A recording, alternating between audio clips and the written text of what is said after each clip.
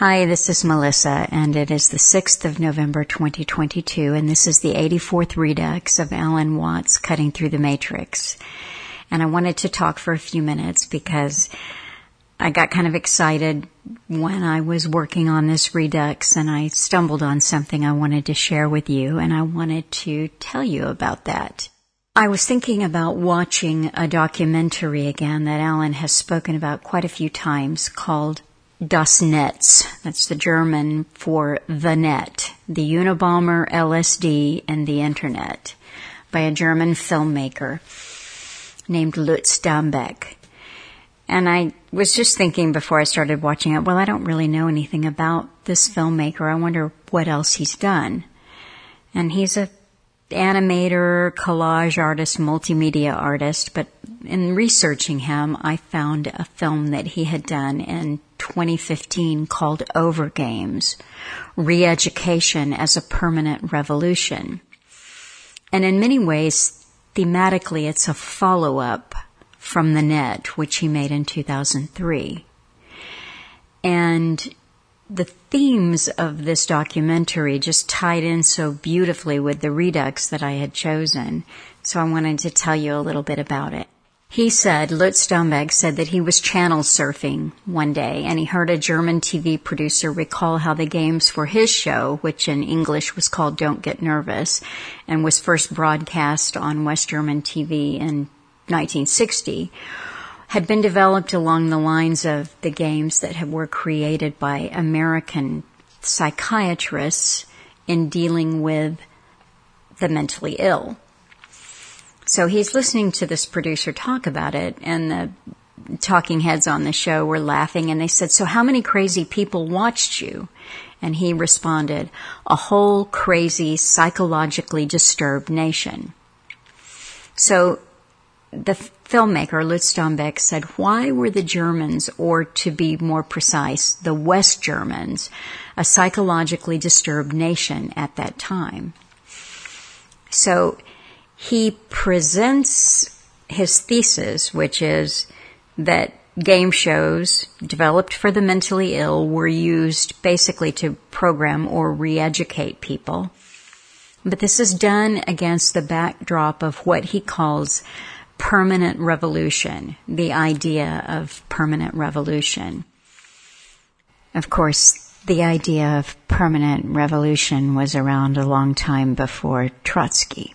And for permanent revolution, he goes into some of the same names that Alan Watt has talked about for years and years, also some of the same names that Lutz brought up in the 2003 film, The Net. So you're going to find a discussion of some of the people who were involved in the Frankfurt School and the Macy conferences. And this is important because leading up to, right up before World War II and after World War II, was an emphasis on the use of the social sciences.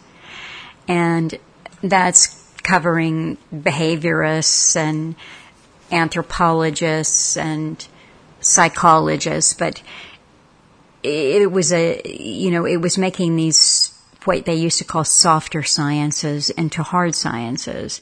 And in the film Overgames, he highlights what many people think is the now questionable work of the anthropologist Margaret Mead and her husband Gregory Bateson. And these two were key organizers of the Macy conferences. And we think about the Macy conferences as being involved in cybernetics, the early creation of the Internet, and indeed they were. But when I started looking into what they called it, multidisciplinary conferences, and other things other topics that they covered at the conferences included blood clotting, blood pressure, problems of consciousness, the liver injury, aging, renal function, nerve impulses. It's very interesting if you think about these conferences, which I have not studied deeply, but if you think about them in this way, you start to think that from the very inception of cybernetics, from that very creation of the Internet, they had the eye on man and machine, or transhumanism, which is exactly where we are now. So I just found it very exciting. The film is 2 hours and 37 minutes long. And it is, huge portions of it are in German with English subtitles. Now, I found the film on a YouTube channel, and I'll supply that link. But when I got to the very, very end of more than 2.5 hours, the last 3 minutes of the film were not subtitled. So I had no idea what was being said. And I remembered that I have a good friend, and she speaks German, and she was kind enough to translate those last 3 minutes for us. And so we have downloaded the film, added the subtitles, and re-uploaded it to our BitChute channel. So check out Overgames there. We'll also supply the original YouTube link for you as well. And I just, to me, again, like I say, there were exciting themes mentioned here. And one of the things that struck me the night that I first watched Overgames was I had just listened to Alan Watts' February 6, 2009 talk that I was thinking about for today's Redux, and the parallels, the Balfour Declaration, Palestine, Zionism, and then Dombeck mentions game shows. Alan Watt talks about TV, the importance of television programming, video games in particular. It was just very much in sync. And so if you can carve out a few hours to really dig in and watch this movie, I think you'll get a lot from it. I know I did. We were listening to a talk that Alan did February 14, 2021. And he said, so yeah, as the Second World War especially was on the go, they were drumming up the whole idea of continuing a war on all their own cultures. They had already dreamed up how to create a new culture for Japan and Germany while World War II was on the go. And they worked at their big planning committees. And again, the behaviorists of the day and so on, all working on it. So what he's talking about in that February 14, 2021 talk is the idea that all of our cultures were going to be weaponized against us. And they had tested this out in Japan and Germany. They knew that it was going to work. Another thing that I learned watching Overgames, I did not know this, but the term re-education was an American term. It came from an American psychiatrist. So there's a lot of interesting research there. I hope that you'll enjoy it. Alan, in this February 6, 2009 talk, goes deep into some of those same themes. It's very enjoyable. The poem, the title is The Dream of Green Will Make You Scream. And the poem is, rich men of the earth cause wars and with greed plan sustainable future using the Greenie Creed, using nonsense so errant to bind every faction, controlled society with adequate government action. When the people believe they are the problem, health authorities with scalpels then will rob them of their ability to go forth and procreate, the abler ones to different fate. There's other methods still detrimental, inoculation or castration, means biochemical, petition and pleading tossed aside without care by those living an agenda of total warfare. Shalom will come when our minds are stolen. We'll work night and day as efficient golem. So the beauty of Alan Watt, for the longtime listeners, you know that he was telling us in great detail about an ancient control system. And he was introducing us to the history of this and the players down through time. And he reiterated the same themes. He repeated some of the same information over and over. Someone said recently that if they had a quarter for every time they heard Alan Watts say Carl Quigley, that they would be pretty well off.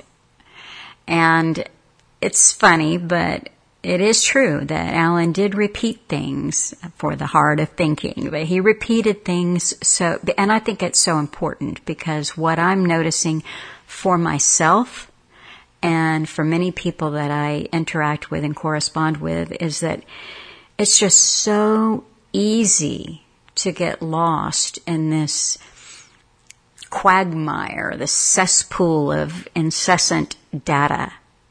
And it really takes a lot of self-discipline to pull yourself out of it and try to keep going back to the bird's eye view. Well, let me look at everything that I'm seeing. Let me listen to everything that I'm hearing, and then let me just rise above the fray. And that's what Alan was so very good at. So I hope that you will enjoy this Redux. I hope that you'll take the time to check out Overgames. That's that one thing about Alan's work is that it takes a bit of commitment to sit and listen and then go and do your own homework. And it's really the work of a lifetime, because what we're talking about is peeling away all of our indoctrination and all of our programming. And it's so easy to slip back into old ways of thinking about things and seeing things and become victim again to the dialectic. So it is a commitment, and I think one of the commitments is to dedicate ourselves to learning real history. And a lot of people want shortcuts. They want what Alan used to call fast food, the kind of drive-by or drive-in answers, fast food answers to whatever their questions were. And that's not what he was supplying us. One of the things that I've tried to do, and now with Weston's help, but one of the things that we focus on is not necessarily giving you shortcuts, but arranging Alan's work thematically so that what he was repeating week in and week out starts to sit in your mind as a theme, and you get those aha moments might come a little bit more quickly for you. And I think that the midweek series of excerpts really tie into that. And for instance, the one we put up last week, the Purpose Made People excerpt series that we're on right now, was called School to Dumb You Down. And it wasn't just about education. It's just a little 5-minute or so clip, but also on television brainwashing and teacher toolkits and how you arrive at consensus. And those kind of early techniques that are used on us as children are used on us throughout our whole lives. And we have to become hyper vigilant about these techniques, because it's not just the mainstream media and mainstream entertainment, but what we think of as the alternative media or the people who are, taking a stand against it. Obviously they're just people too, and they have been indoctrinated and brainwashed with the same technique. So hypervigilance is absolutely required in order to cut through the data overload and start to really understand what is important and what can be dismissed. So enjoy tonight's Redux. Thank you.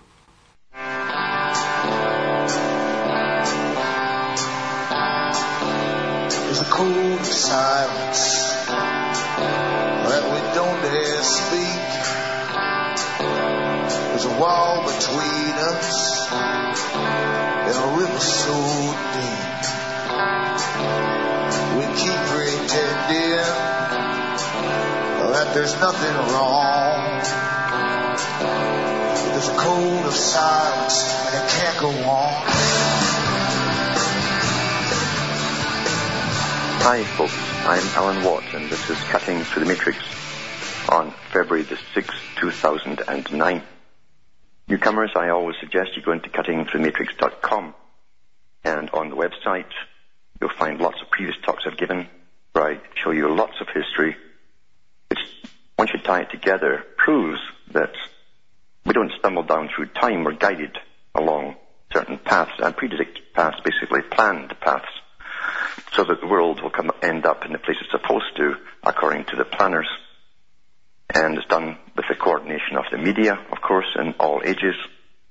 And we have been run this way for an awful long time by a very small group of people, really very, very wealthy people, who employ lots of academics to do the thinking for them and do the strategy for them as well. It's planned with military precision into a system that's not quite communist, as Lenin said himself, not quite communist and not quite capitalist. It's a new type of socialism.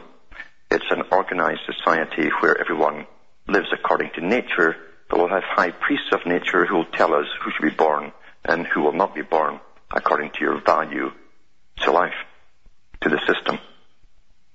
Also look into Alan Watt's Sentinel.eu for transcripts which you can download of these talks I've given and print them up, and they're written in the various languages of Europe. For those who want to buy my books or donate, you can find out how. Just go to cuttingthroughthematrix.com website, and it's all there. And you do keep me going. You bring me to you. The listeners bring me to you. So I don't ask for payment from anyone. I don't ask advertisers to back me. If I did, I'd have to bring them on the show, and then you'd hear a lot of advertising going on in the guise of a format of the show.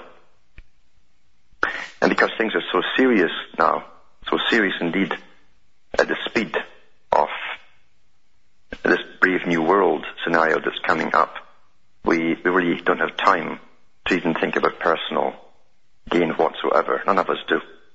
Even if we could, we can't, because it's coming like a roller coaster. And as I say, I've said earlier, Lenin talked about the communist system, the dictatorship, supposedly, of the proletariat, and he said it only lasts about 70 years, and that it would emerge and blend with the West. Not quite capitalist, not quite communist. This is a system we're going into now. It's a world run by experts. That's what it's about. As Bertrand Russell said, a world run by experts. In fact, Russell said, we shall train the public until they can't do anything without the advice of an expert. That's happened. That phase has happened because we've had 50 to 60 years of propaganda from experts of all kinds, often nonsensical. And the reason it's nonsensical is the content was irrelevant. It was to get you used to being told what to do by experts. It's a conditioning process. You know, the United Nations was set up as a private corporation. It still is a private corporation. It's not a democratic institute by any imaginable means possible. It was set up as a front organization by the people I've been talking about for the last few weeks, that at least openly came out as a group back in the late 1800s under the Cecil Rhodes group, merging with the Round Table Societies and Lord Milner's group, and became the Royal Institute for International Affairs, or as is better known in the West as the Council on Foreign Relations. And their history is astonishing to find out that they have think tanks dealing with every social aspect of the world. Everything that you need for survival, they have under their thumbs. Basically, they're onto it. I'll be back with more of this topic after this break.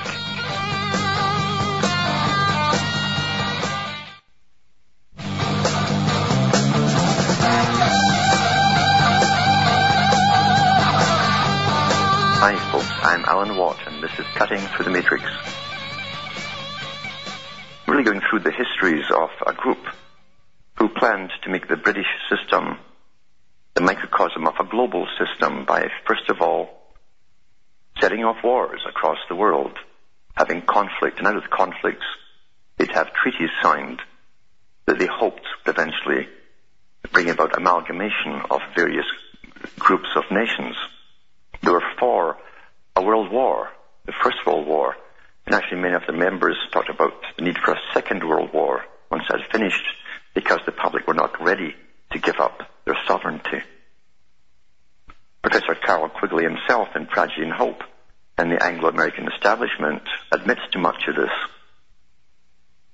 So they fought, or they set up both sides of every conflict in a Hegelian manner to bring out a grand plan that's manifesting today. It was right through the whole 20th century. In fact, it was this particular group that really advocated the beginning of the Vietnam War. And it was the same group that eventually started the howling to get us out of the Vietnam War, because it served its purpose. It helped to amalgamate a country, Vietnam, made up of many different warring tribes, into a unified country of supposed democracy. By invading them, if they hadn't been invaded, it could have taken another 50 to 100 years before they'd amalgamate by propaganda and other ways of interference. That's how the game is played. It's like an incredible chess board, and the world is seen as a chessboard by these people.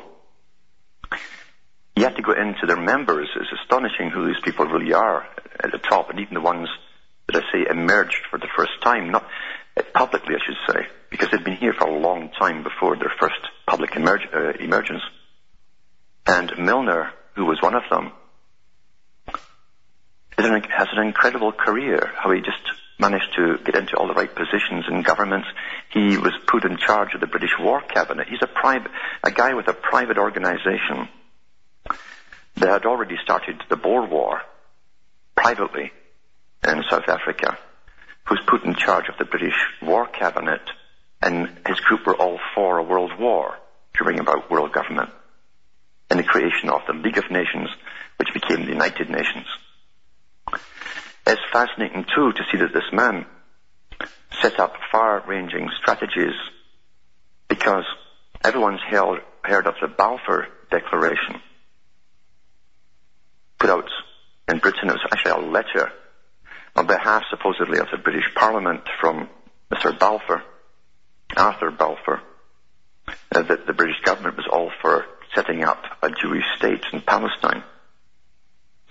And yet, going into the memoirs of the Royal Institute for International Affairs and the different biographies on Mr. Milner, it was Milner who drafted up the Balfour Declaration and gave it to Balfour to read.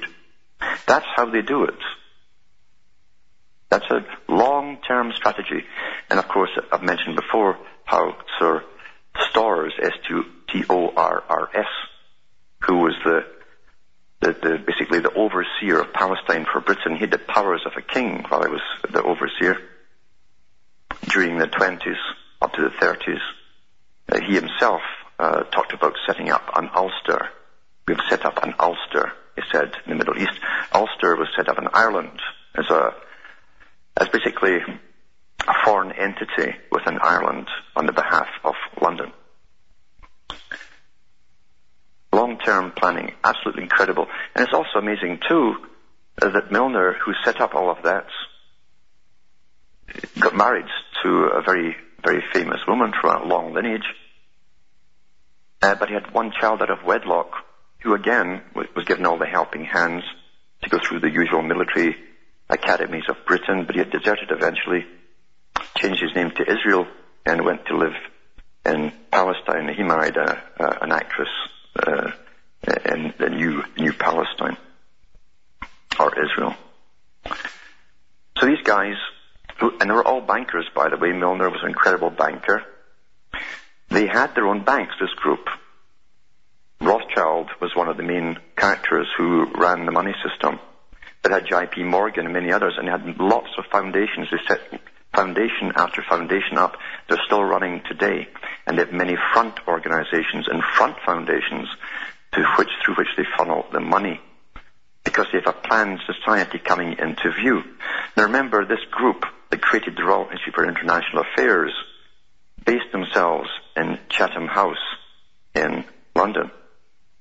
Chatham House became the head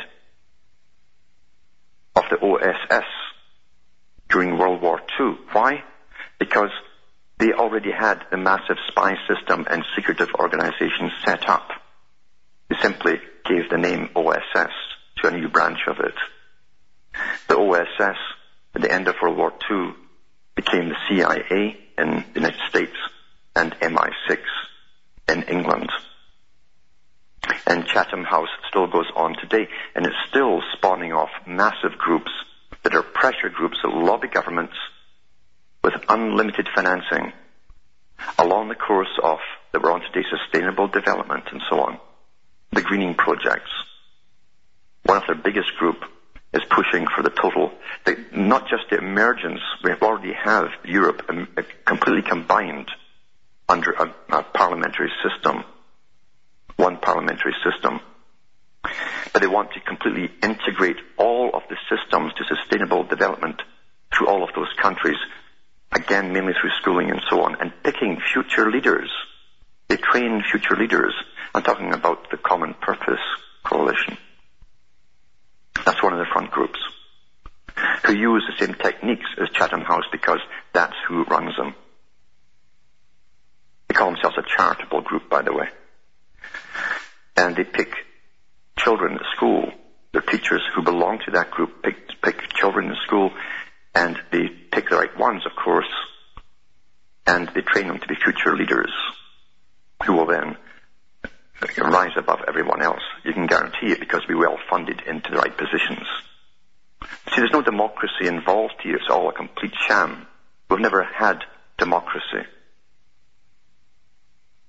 And the CFR, the Royal Institute for International Affairs, have their men spread out through every country on the planet in positions of politics and the bureaucracies, the federal civil servants.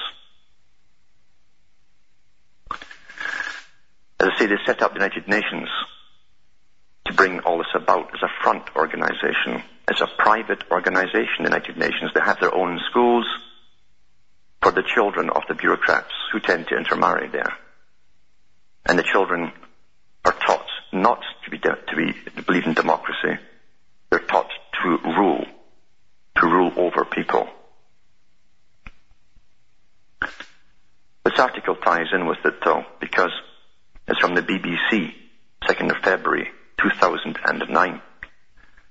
They're used to seeing these articles appear now because they're on a roll, as I say, to sustainable development and bringing down the population. Selfish adults damage childhood, from the BBC. By Mark Easton. The aggressive pursuit of personal success by adults is now the greatest threat to British children, a major independent report on childhood says. It calls for a sea change in social attitudes and policies to counter the damage done to children by society. The family breakup and principled advertising, too much competition in education and income inequality are mentioned as big contributing factors. A panel of, here's a word here, you don't even need to know who they are, a panel of independent experts. As soon as we hear that word, we think, oh my God, the holy ones, you know. Experts carried out the study over 3 years. The report called the Good Childhood Inquiry, sounds wonderful, and commissioned by the Children's Society. Yeah, it sounds wonderful too, don't you? Concludes that children's lives in Britain have become more difficult than in the past, adding that more young people are anxious and troubled. Well, no kidding. Wonder why? They're getting fed mercury through all their soft drinks and their packaged foods. They've had more inoculations than anyone else on the planet or any previous generation. They've been bombarded with video games and so on, brought up in a nihilistic society, given nihilistic music, and remember, too, up into the culture industry that's all run by these same group of people. According to the panel, now here it is, here's a term here, I study more and more of this. Excessive individualism is to blame for many of the problems children face and needs to be replaced by a value system where people seek satisfaction more from helping others, that's serving again, you see. That's from the Royal Institute for International Affairs, CFR, rather than pursuing private advantage.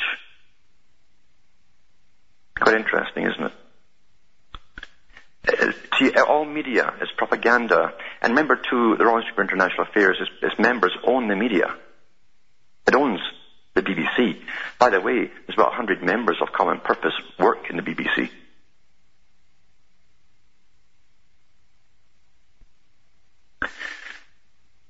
that one article, and it ties right into the next article here. It says here, I think this is from WorldNet Daily, February the 5th, 2009. A United Nations human rights treaty that could prohibit children from being spanked or homeschooled, ban youngsters from facing the death penalty, and forbid parents from deciding their family's religion is on America's doorstep. A legal, use the word again, breathe a sigh of relief, expert warns, you see, an expert. Michael Farris of Purcellville, Virginia, is president of ParentalRights.org, chairman of the Homeschool Legal Defense Association, and chancellor of Patrick Henry College.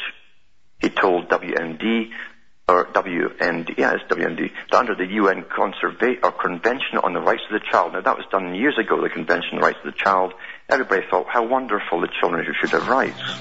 Then you find out the parents had no rights at all. Once it was signed, that's how they do it. Anyway, I'm going to continue with this and show you where it's all going after the following break.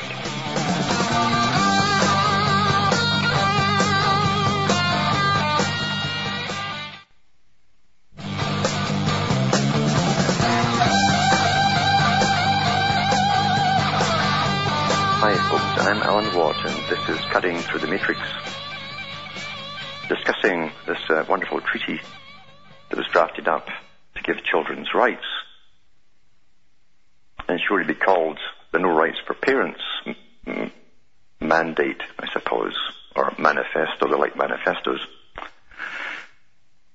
And this is from WorldNet Daily. It says here, they're talking about, there's even a Homeschool Legal Defense Association and Patrick Henry College.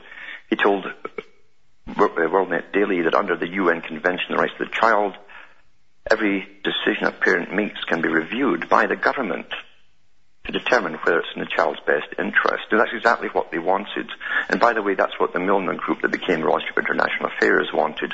Remember what Carroll Quigley said about this group. He said, this group acts in the way that the right wing thinks that the communists do. It's an ultra-socialist type world to be run by a small elite who've decided they're the fittest of all in the eugenics league. They have the right to decide how the world is to be run. So it says here, it's definitely on our doorstep. You said, this is back to WorldNet Daily, the left wants to make the Obama-Clinton era permanent. Treaties are a way to make it as permanent as stuff gets. It's very difficult to extract yourself from a treaty once you begin it, and that's a fact. You should never sign any treaties at all. You can't compromise in life. You can't even start to compromise. If you can put all of their left-wing socialist policies into treaty form, it's not left-wing, it's the Royal Institute for International Affairs and the CFR, who seem to be very communistic in the way they deal, according to Quigley, right? He says, then we're stuck with it even if they lose the next election. It's nothing to do. It doesn't matter who you get in, because, as Quigley said too, we always put our members in at the top of all parties. That's in Tragedy and Hope and the Anglo-American establishment, where he talks about the parallel government. The 1990s era document was ratified quickly by 193 nations worldwide, but not the United States or Somalia. Somalia, there was then no recognized government to do the formal recognition, and in the United States there's been opposition to its power. Countries that ratify the treaty are bound to it by international law. Although signed by Madeleine Albright, a fascinating lineage she's got, U.S. ambassador to the UN on February 16, 1995, the U.S. Senate never ratified the treaty, largely because of conservatives' efforts to point out it would create that list of rights which primarily would be enforced against parents. Because that's the truth of it, being enforced against parents' wills and wishes. And it's interesting now that Hillary Clinton stated openly a few years ago that if she ever gets in, that she would end homeschoolers. There would be no homeschoolers. See how things are all set up way ahead in advance. And they always put the right people in at the top, as Quigley said, all belonging to the same group. That's fascinating. Madeleine Albright, though, she's the same woman who said on television, without a blink, that when she was told that all the people were starving in Iraq during the first draft of the first Gulf War, because of the embargo that the United Nations put on them, that loving, caring group, They were starving them to death. That's used as a tactic of warfare, you see. And she was told that 500,000 at that time had died, women, children, men, because they couldn't get food or medicine. She was asked if she thought that was acceptable, and she says it's quite acceptable, without a blink. That's the sort of monster we're dealing with here. There's lots of these monsters at the top, believe you me. And they're baring their teeth now. Here's an article that fits right in again. It's a joke, this article, too. It's a real joke. But again, that's how the media feeds it to us. They treat us like stupid fools all the time. That's their job, but they're not giving us trivia. And this is from The Telegraph. It's on children's health. It says, too much television and time spent on the internet can make children mentally ill. An in-depth report has concluded.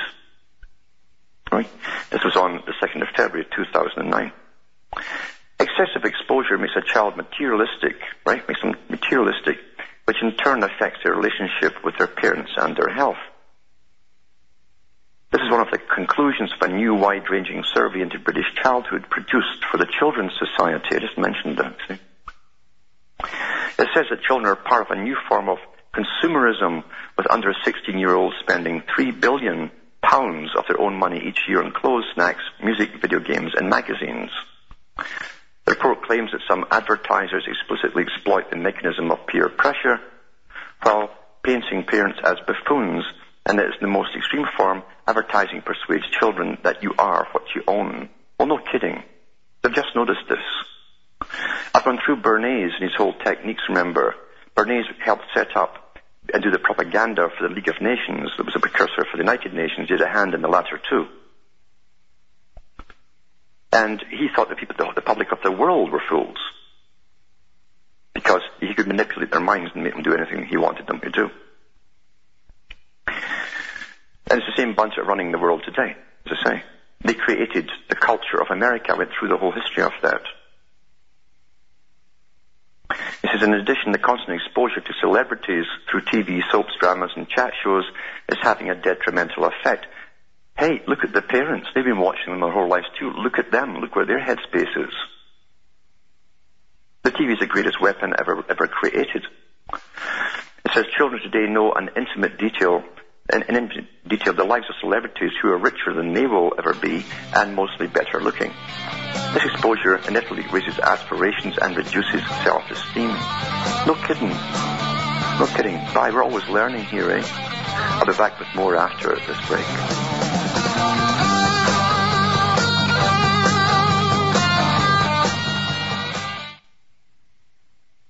You're listening to the Republic Broadcasting Network, because you can handle the truth.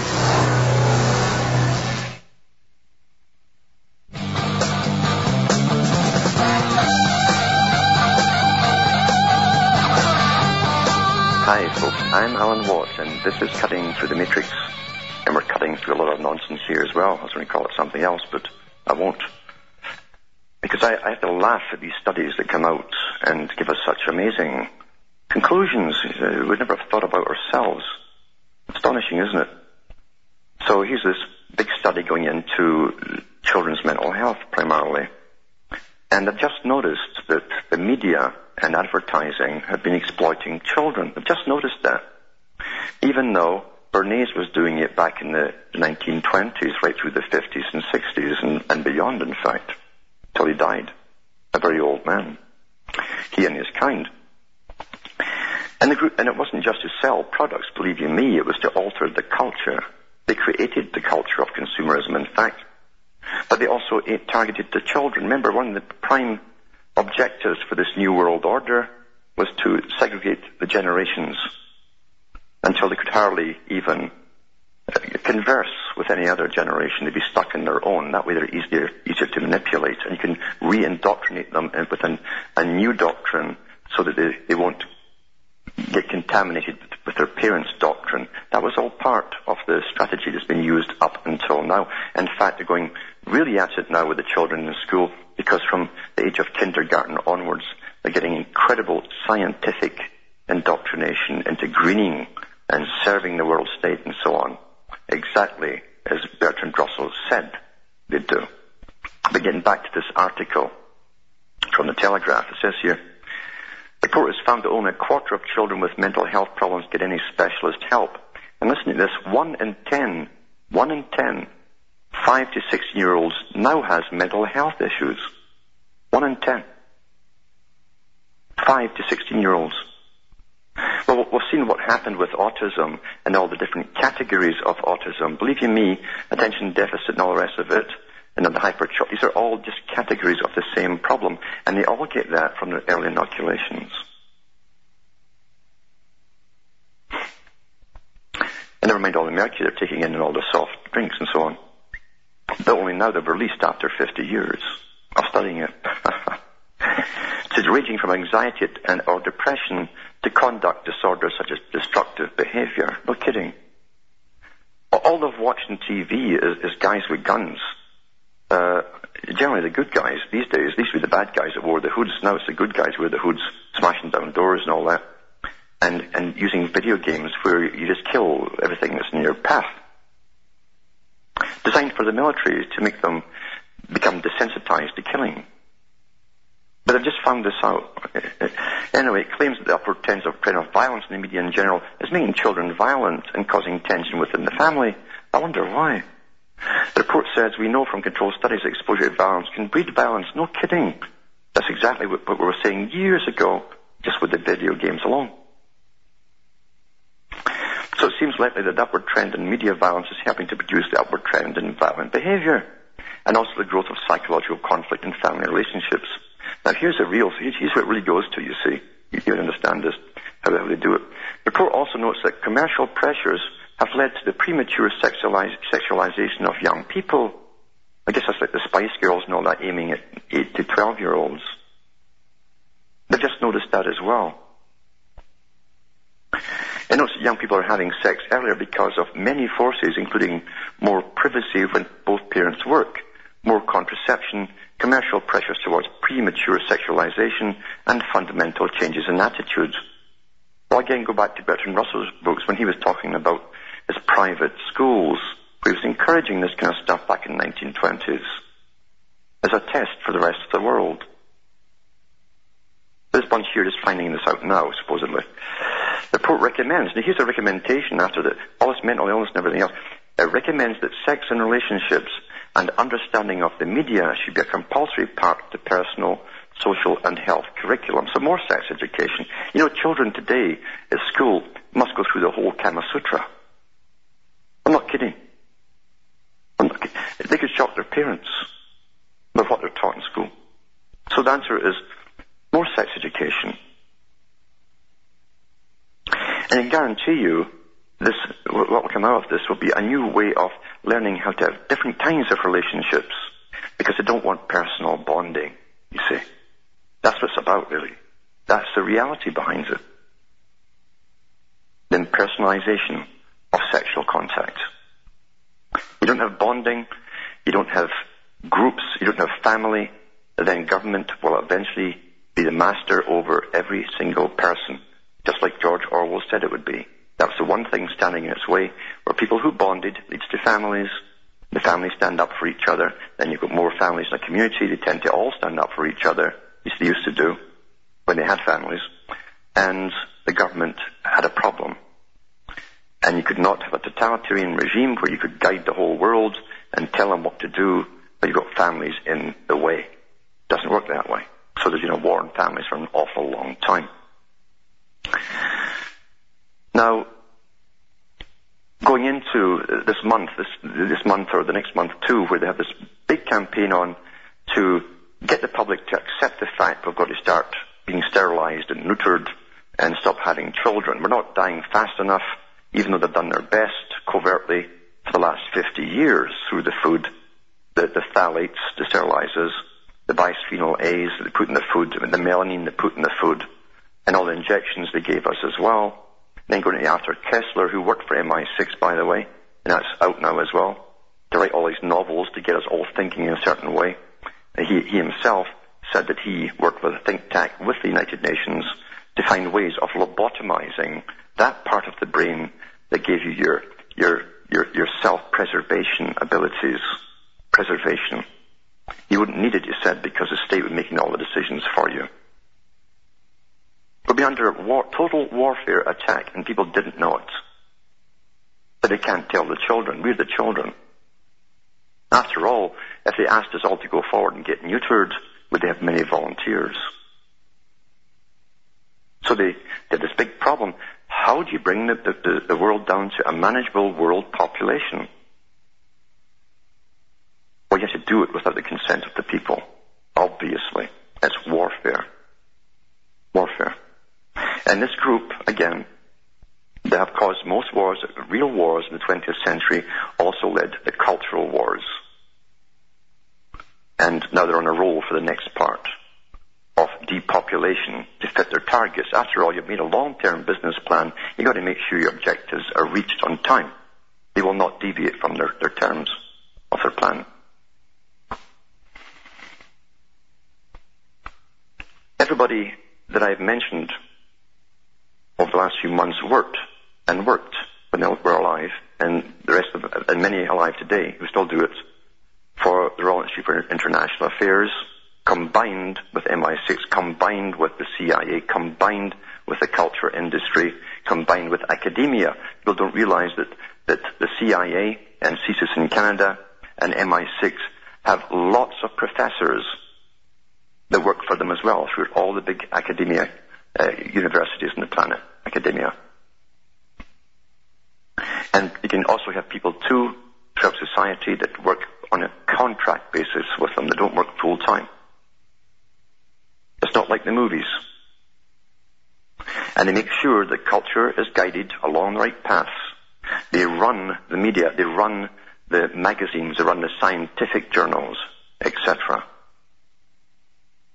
But they want the world brought down to a manageable society, a manageable level, and they are the ones who are also promoting what they call transhumanism.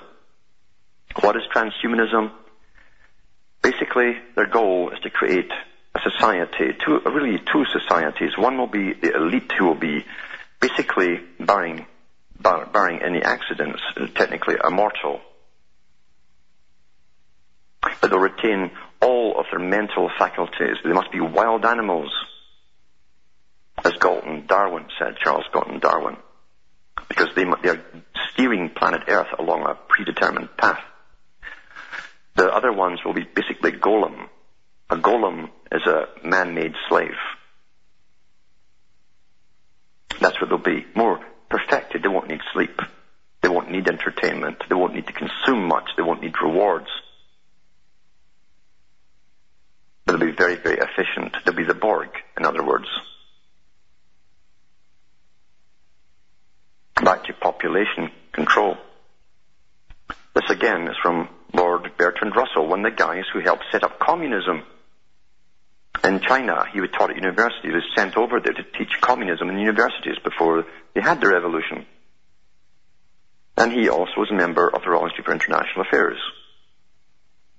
Who were busy all over the planet. They're also busy in other countries, Japan as well, with the IPR, Institute for Pacific Relations, to build a trading bloc that would come out after wars, mind you. And they'd have that bloc there. They'd have a European bloc and a North American bloc. So he was a big, big player in all of this. But he also went ahead with all the other problems that they had for their future world, which is around the corner right now. In the Scientific Outlook, Russell says this on page 221. I come now to a matter which touches the individual more intimately. I mean the question of propagation. Is there been considered that any man and woman not within the prohibited degrees have a right to marry, and having married have a right, if not a duty, to have as many children as nature may decree?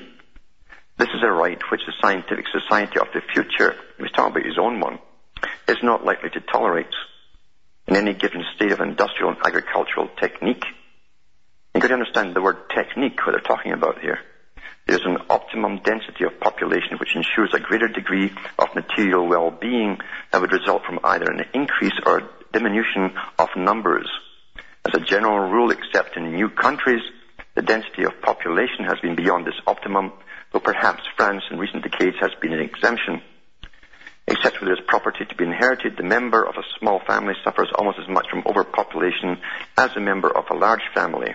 Those who cause overpopulation are therefore doing an injury not only to their own children, but to the community. That's exactly the technique that is used in China that's to be the model state for the world, according to the UN and all these boys.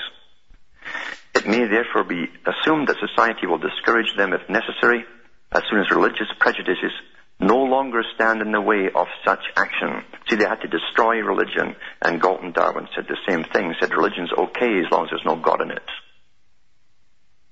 Interesting, eh? Then he goes on to talk about the different nations and how they would do it in the different countries.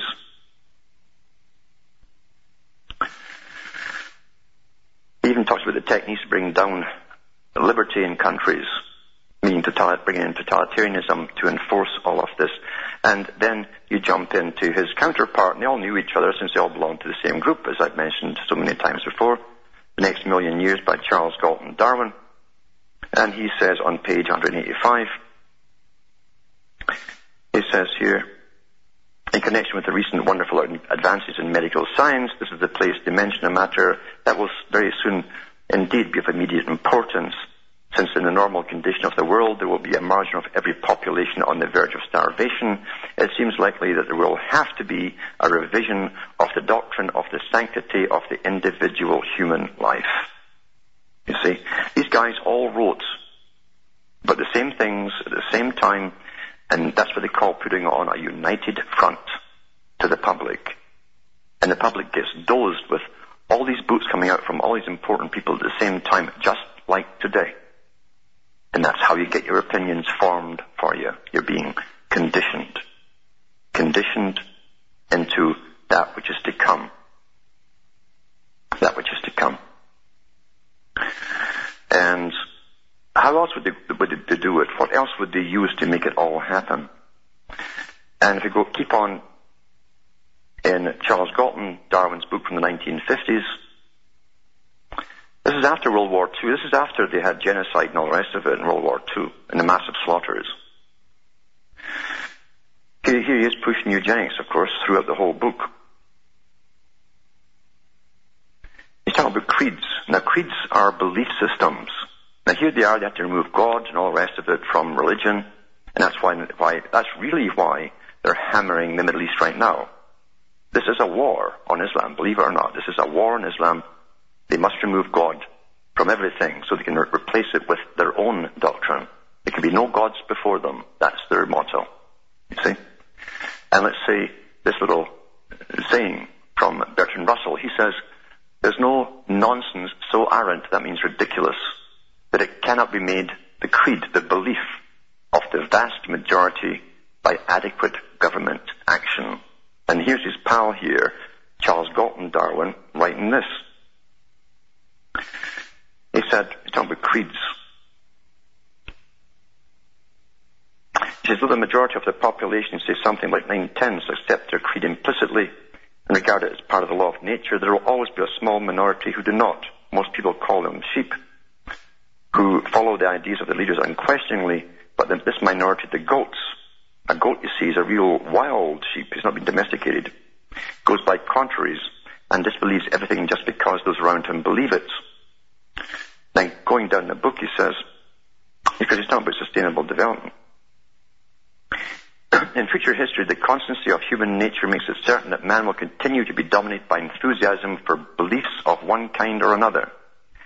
He will be persecuted again and again for the sake of ideas, some of which later ages will seem of no importance and even unintelligible. But there is one much more valuable aspect of creeds that must be noticed. They serve to give a continuity to policy, remember, far greater than can be usually attained by intellectual conviction. In other words, he's talking about the using a creed, creating a creed, a belief system that would last for generations, because simply persuasion by itself could only last about one generation.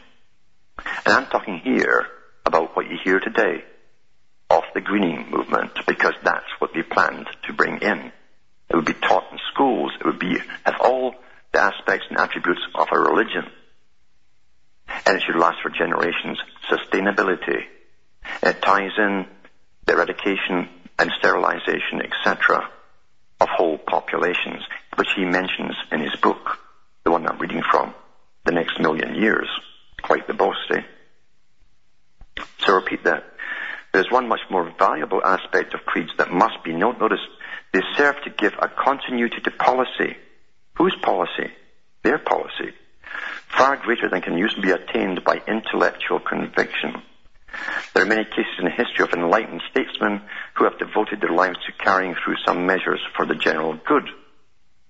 They may have succeeded only to find that the next generation neglects all they have done, so that it becomes undone again in favor of some other quite different way of benefiting humanity. You understand their doublespeak. They're talking from their own points of view in the managed society. It is the intellectual adoption of a policy thus often hardly survives for more than a single generation, and this is too short a period for such a policy to overcome the tremendous effects of pure chance. But if the policy can arouse enough enthusiasm to be incorporated in a belief system, then there is at least a prospect that it will continue for something like 10 generations, and that's long enough to give a fair probability of success. Back to this break.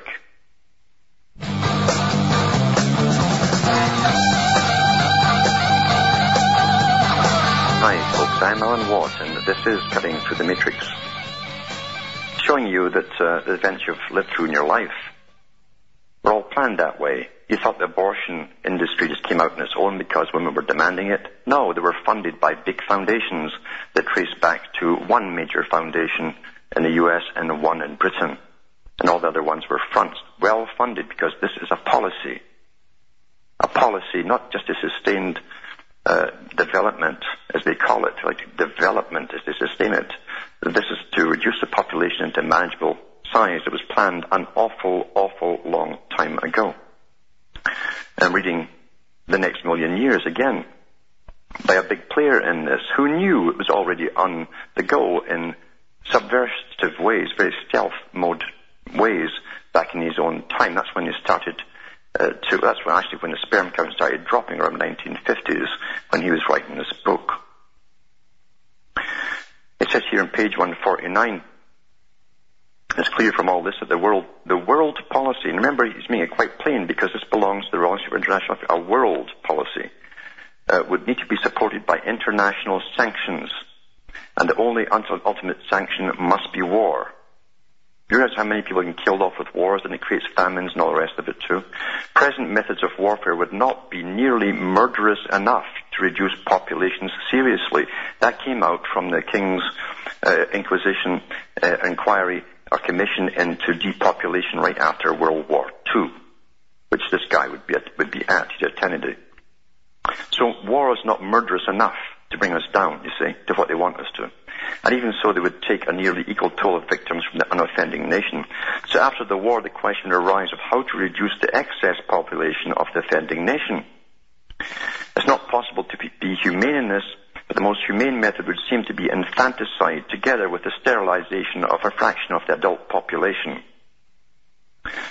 Such sterilization could now be done without the brutal methods practiced in the past, but it would certainly be vehemently resisted. Of course it would, so they've done it stealthily, you see. These guys are no dummies, and when you read these big world meetings that these guys attend, don't make wish lists and hope we'll all come to their point of view. They go ahead and do it by stealth. He says, I've dwelt on these details perhaps at unnecessary length, not because I believe they will ever happen, but in order to show that this kind of enforcement, which is the only obvious one, would lead to a condition of strife, jealousy, and disorder, which is precisely the condition that was designed to avoid. Then he goes in on how to introduce it worldwide step by step. Whose main enemies would be, talks about the churches, etc., and how they'd have to overcome them, and on it goes. It's quite astonishing to realize that these monsters have been running our lives, and our parents' lives, and grandparents' lives. And as Quigley said in his own book, Tragedy and Hope, and he was all for this group, he was a member of it, he said they've been behind every major war in the 20th century, And I could say that they're also been behind the one in the 21st century as well, because it's all according to the mandates they set up an awful long time ago.